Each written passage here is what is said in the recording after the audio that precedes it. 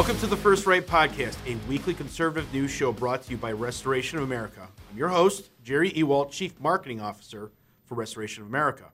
Today, we are blessed to again have Ned Ryan on our show. Ned is founder and CEO of American Majority, a political training institute for conservative leaders. Ned is in the thick of midterm elections and has important insights to share from the trenches across America. Well, Ned, welcome back to the show. Thank you. Yeah, good to be back with you guys. Well, we are so excited. We want to hear from you of what you think is going to happen on Tuesday. But before we do, I want to know a little bit more about what you and American Majority have been doing, focusing on over the last couple weeks, months leading up to the midterms. So through American Majority Action, which is our C4, we've been doing a lot of targeted issue advocacy and then now into direct advocacy in very targeted voter segments in Arizona, Nevada, Minnesota, Virginia, Wisconsin, and Michigan. We came online not too long ago, and really messaging to what we think is the right voter segment in these key states that in many of them have not only really important Senate races, but obviously gubernatorials. In getting people to understand what's at stake. In some of the states, it's been a little bit about persuasion. But, you know, in Wisconsin and in Michigan, it's been about get a hold of these people, remind them that the elections are coming up and get them to the polls. I've been pretty encouraged. I mean, we've been right over the target in the right segments, but also on the right message. Despite, you know, Joe Biden and the Democrats trying to distract voters, most of them are very aware of what's taking place with the economy, with inflation, rising gas prices, rising grocery, and wokeness in schools. And they're responding. I've been very encouraged, again, anecdotally, but pretty encouraged by some of the responses in which people are saying, oh, in Michigan, we're going to vote for Tudor. We're taking 2 van loads of friends and family. We're going to make sure we get out to vote on November 8th.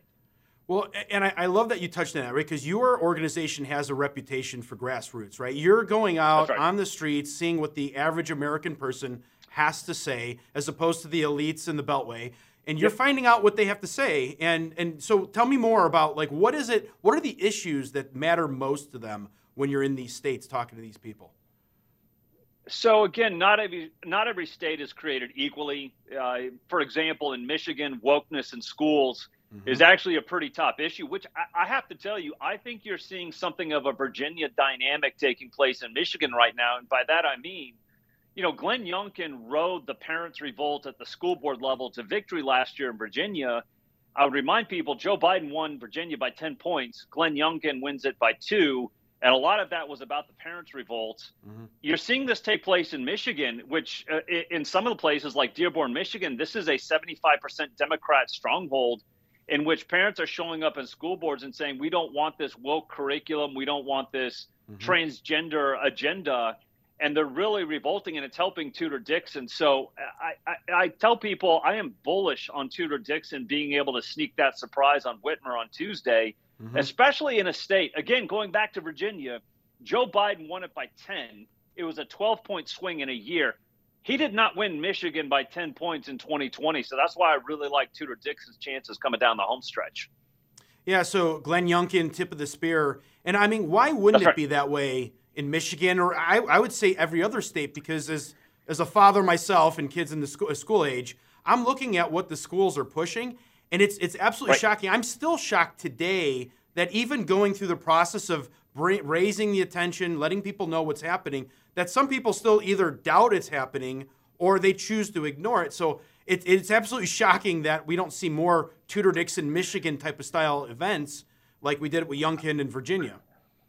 I think you're going to see more. I think this is really one of those under the radar issues that's not gotten enough attention in 2022 because there's been so many other issues. And, you know, and you asked what are some of the other issues?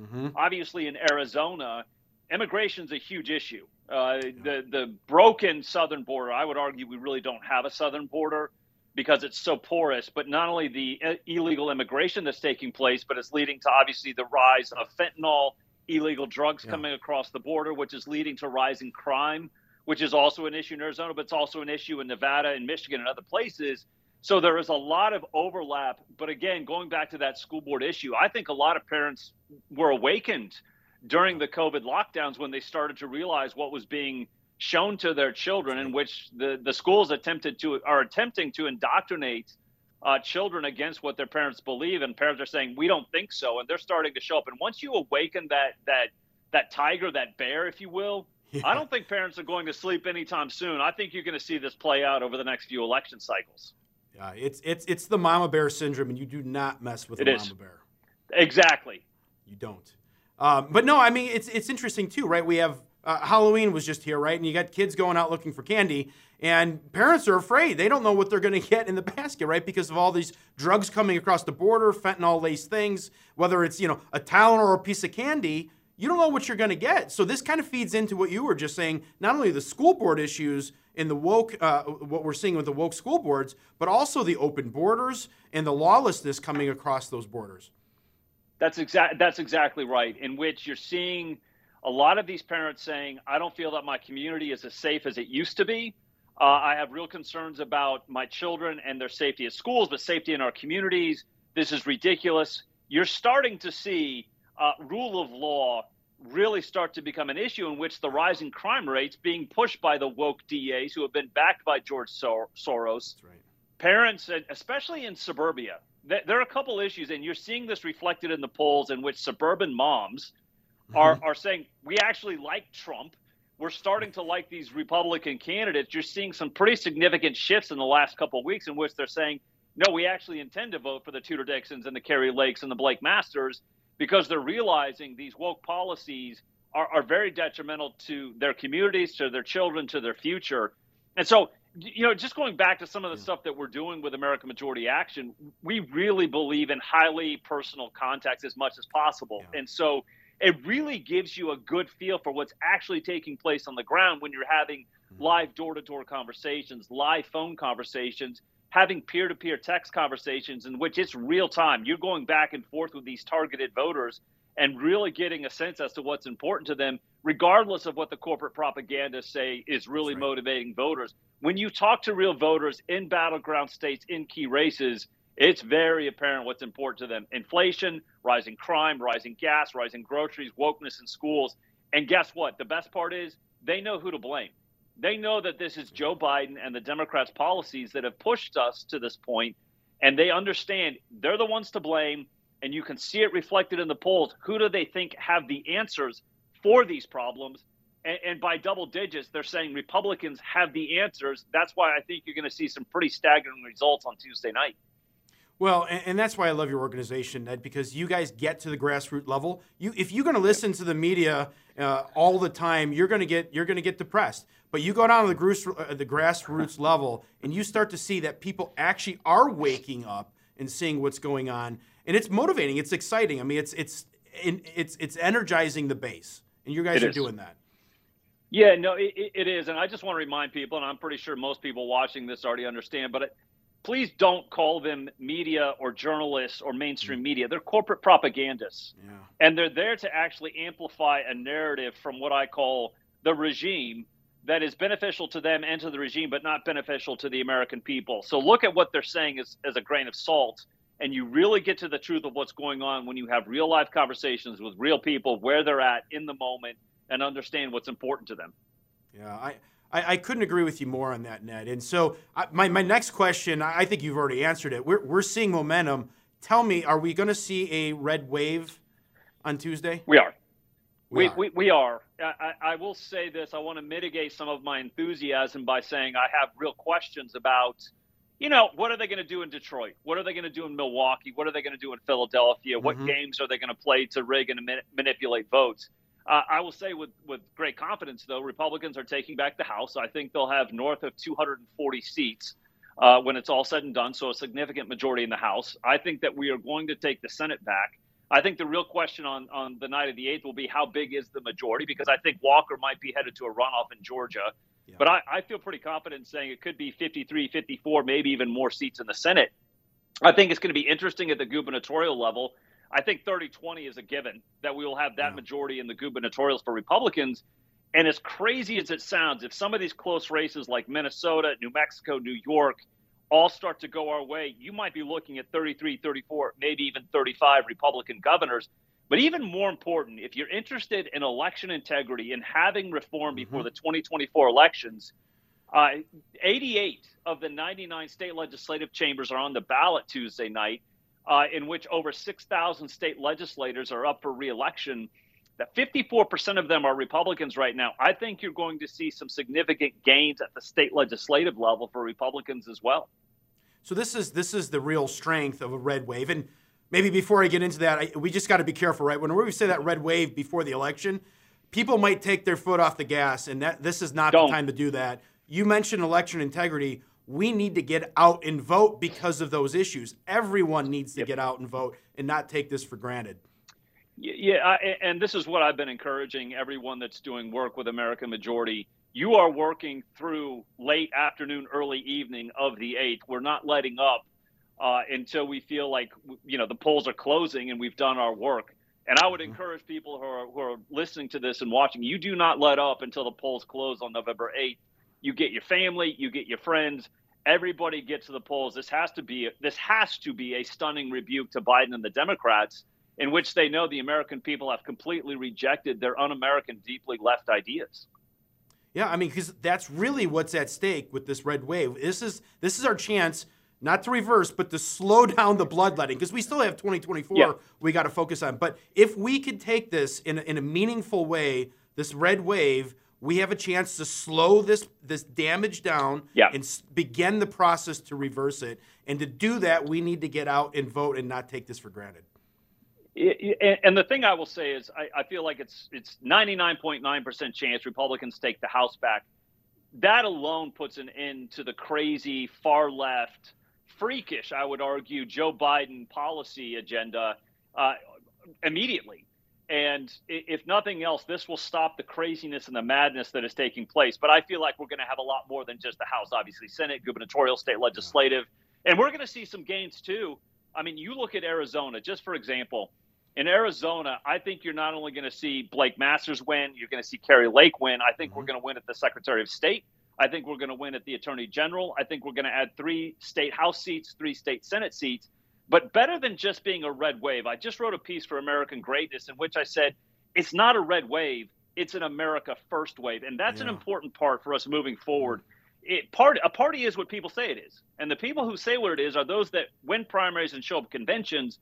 And when they win the general, they become the standard bearers for that party. Kari Lake, Blake Masters, all of these candidates that I think stand a really good chance of winning are America First. Therefore, I think you'll continue to see the Republican Party becoming more America First. And I hope not too long from now, it might say Republican on the storefront, but the essence will be America First. Well, I think that's so important, right? We tend to go Republican red wave. What you're bringing up is something bigger. This is an America First. Like, let's move the rhinos to the side and let's put America first here. And so that leads into my next question for you. How do we make sure that we hold these people accountable when they get to Washington or within the state level? How do we hope when they get to Washington that they actually start making the changes that our country needs instead of this watered down, weak leadership that we always see from the Republicans when they have a chance? Well, I think the first thing is you've got to make sure you've got the right horses to ride in which you trust these people being put into office from the start, like a Blake Masters, like a J.D. Vance, I'm pretty bullish on Bolduc winning in New Hampshire. You've got people that have really gone through the fires and proven their credentials as America First, but then it leads to the next. What does leadership look like in the House? What does leadership look like in the Senate? Listen, I'm not the biggest fan of Kevin McCarthy's. I think he will be amenable to a lot of our ideas. I would say maybe just 70%. Let's say we'll be happy with 70% of what Kevin McCarthy does. I think one of the things that will be important, leadership elections that take place shortly after the midterms, you got to get people like Jim Banks in as majority whip. Majority whip is a hugely important position inside of the House caucus because they're the ones helping drive and prioritize what the legislative agenda is and really what the Republican caucus in the House would be doing. So majority whip's got to be an America First type like Jim Banks. In the Senate, I got to be honest, even if you get the Blake Masters and the J.D. Vance and the Bolducs in, I think you're going to need another election cycle or two to really have a strong enough America First caucus inside of the Senate GOP caucus to really get new leadership that actually reflects America First. Mitch McConnell is entrenched. He's got John Cornyn. He's got John Thune. I want to like dampen people's hope a little bit on what could take place in the Senate. And the best part would be, all we have to do is say no for the next 2 years. Let's just say no a lot between now and 2024. And if we can get senators to do that, that's a win. No, I mean, you just laid out the strategy because you're right on with that, right? People think like, okay, it's over. We did it. Midterm elections, we won. No. I tell people this is just slowing the bloodletting. It's not over, right? We don't even get to reverse it at this point. We get to slow it down. Right. 2024 is when we can start reversing it. So I love how you put that. Well, and the other thing I'll add too is this: people have asked, well, what obviously Kevin McCarthy's come out with a Commitment to America agenda. All well and good. Even if it gets through the House and the Senate, it'll be vetoed by the Biden White House. I think one of the most important things McCarthy could do in the House with a majority is a ton of oversight, a ton of investigations. You can do the Hunter Biden stuff. That's fine, whatever. I want him to actually investigate DHS and big tech and all of the collusion that's been taking place there. All of the things that have gone on over the last few years, FBI, DOJ, really expose what I think is a massive abuse of power. That could be a huge win if Kevin McCarthy will go down that path. And the other thing I'll add, too, is if you're going to do the oversight and investigation, continue the January 6th committee, reform it to actually get to the bottom of what took place on January 6th. That would be fascinating. Well, that's the question. If we have a America First wave coming on Tuesday, what will the Democrats do? Because they continue to hammer this January 6th that we know the population doesn't care about, right? January 6th and abortion. Those are the two things they just keep hammering us over. Are they going to double down on those two things if they have a bad night on Tuesday, or are they going to readjust and do something different? I have to tell you, I've had this conversation in the past. You've seen people like Bill Clinton triangulate. After 1994, he realized he was headed down the wrong path, got absolutely massacred in those midterms, and started to moderate his views and kind of triangulate. The modern Democratic Party, which has been eaten from within by the far left, I don't think they have that ability to triangulate. I think they're going to go even more hysterical on their views of democracy is dying. All the MAGA folks are fascists. We have to defeat them. I think they're going to go on steroids, which I think will actually highlight even more to the American people how radical and out of touch they are with the priorities of the American people. And I think it will lead to even more devastating results in 2024. Well, I think that makes a lot of sense, right? Given that Joe Biden said he was going to come and unify our country when he got in. He's done nothing but the exact opposite and alienate, not only alienate, but demonize over half the population. So I think that makes a lot of sense. And unfortunately, what you're saying is we're going to be in for a couple more years at a minimum I think so. Of this chaos. Oh, absolutely. They're not going to go quietly into that good night. They're not going to go, oh, we lost, maybe we should actually rethink what our priorities are. You have to understand there are a bunch of religious zealots. The far left are a bunch of religious zealots. They are fully believe in all the hoaxes, everything that they have, climate change, the Green New Deal, all of these things. They believe in the rightness of their cause, and the dirty little peasants just don't know what's best for them. The thing that has concerned me over the years, but now when you're seeing more America First champions get elected to office, Republicans have been more of careerists. Like, I'm going to go to D.C., I'm going to have a nice little career, and then I'm going to move on in life. No. The left has been, we are religious zealots. We are going to use everything in our power and ability to actually change and form society and culture into what we want it to be. I think with America First, you're going to see a lot more warriors go in and meet their religious zealotry with their own passion and fight them. So I think the next 2 years, I would argue, are going to be very interesting, perhaps rough, a lot of political warfare. And I think it's going to lead into a very interesting 2024 presidential, because I think Donald Trump's going to be announcing a few weeks after the midterms, and here we go again. And I couldn't be more excited, actually. I agree with you. Buckle in. It's going to be a wild ride for the next couple of years.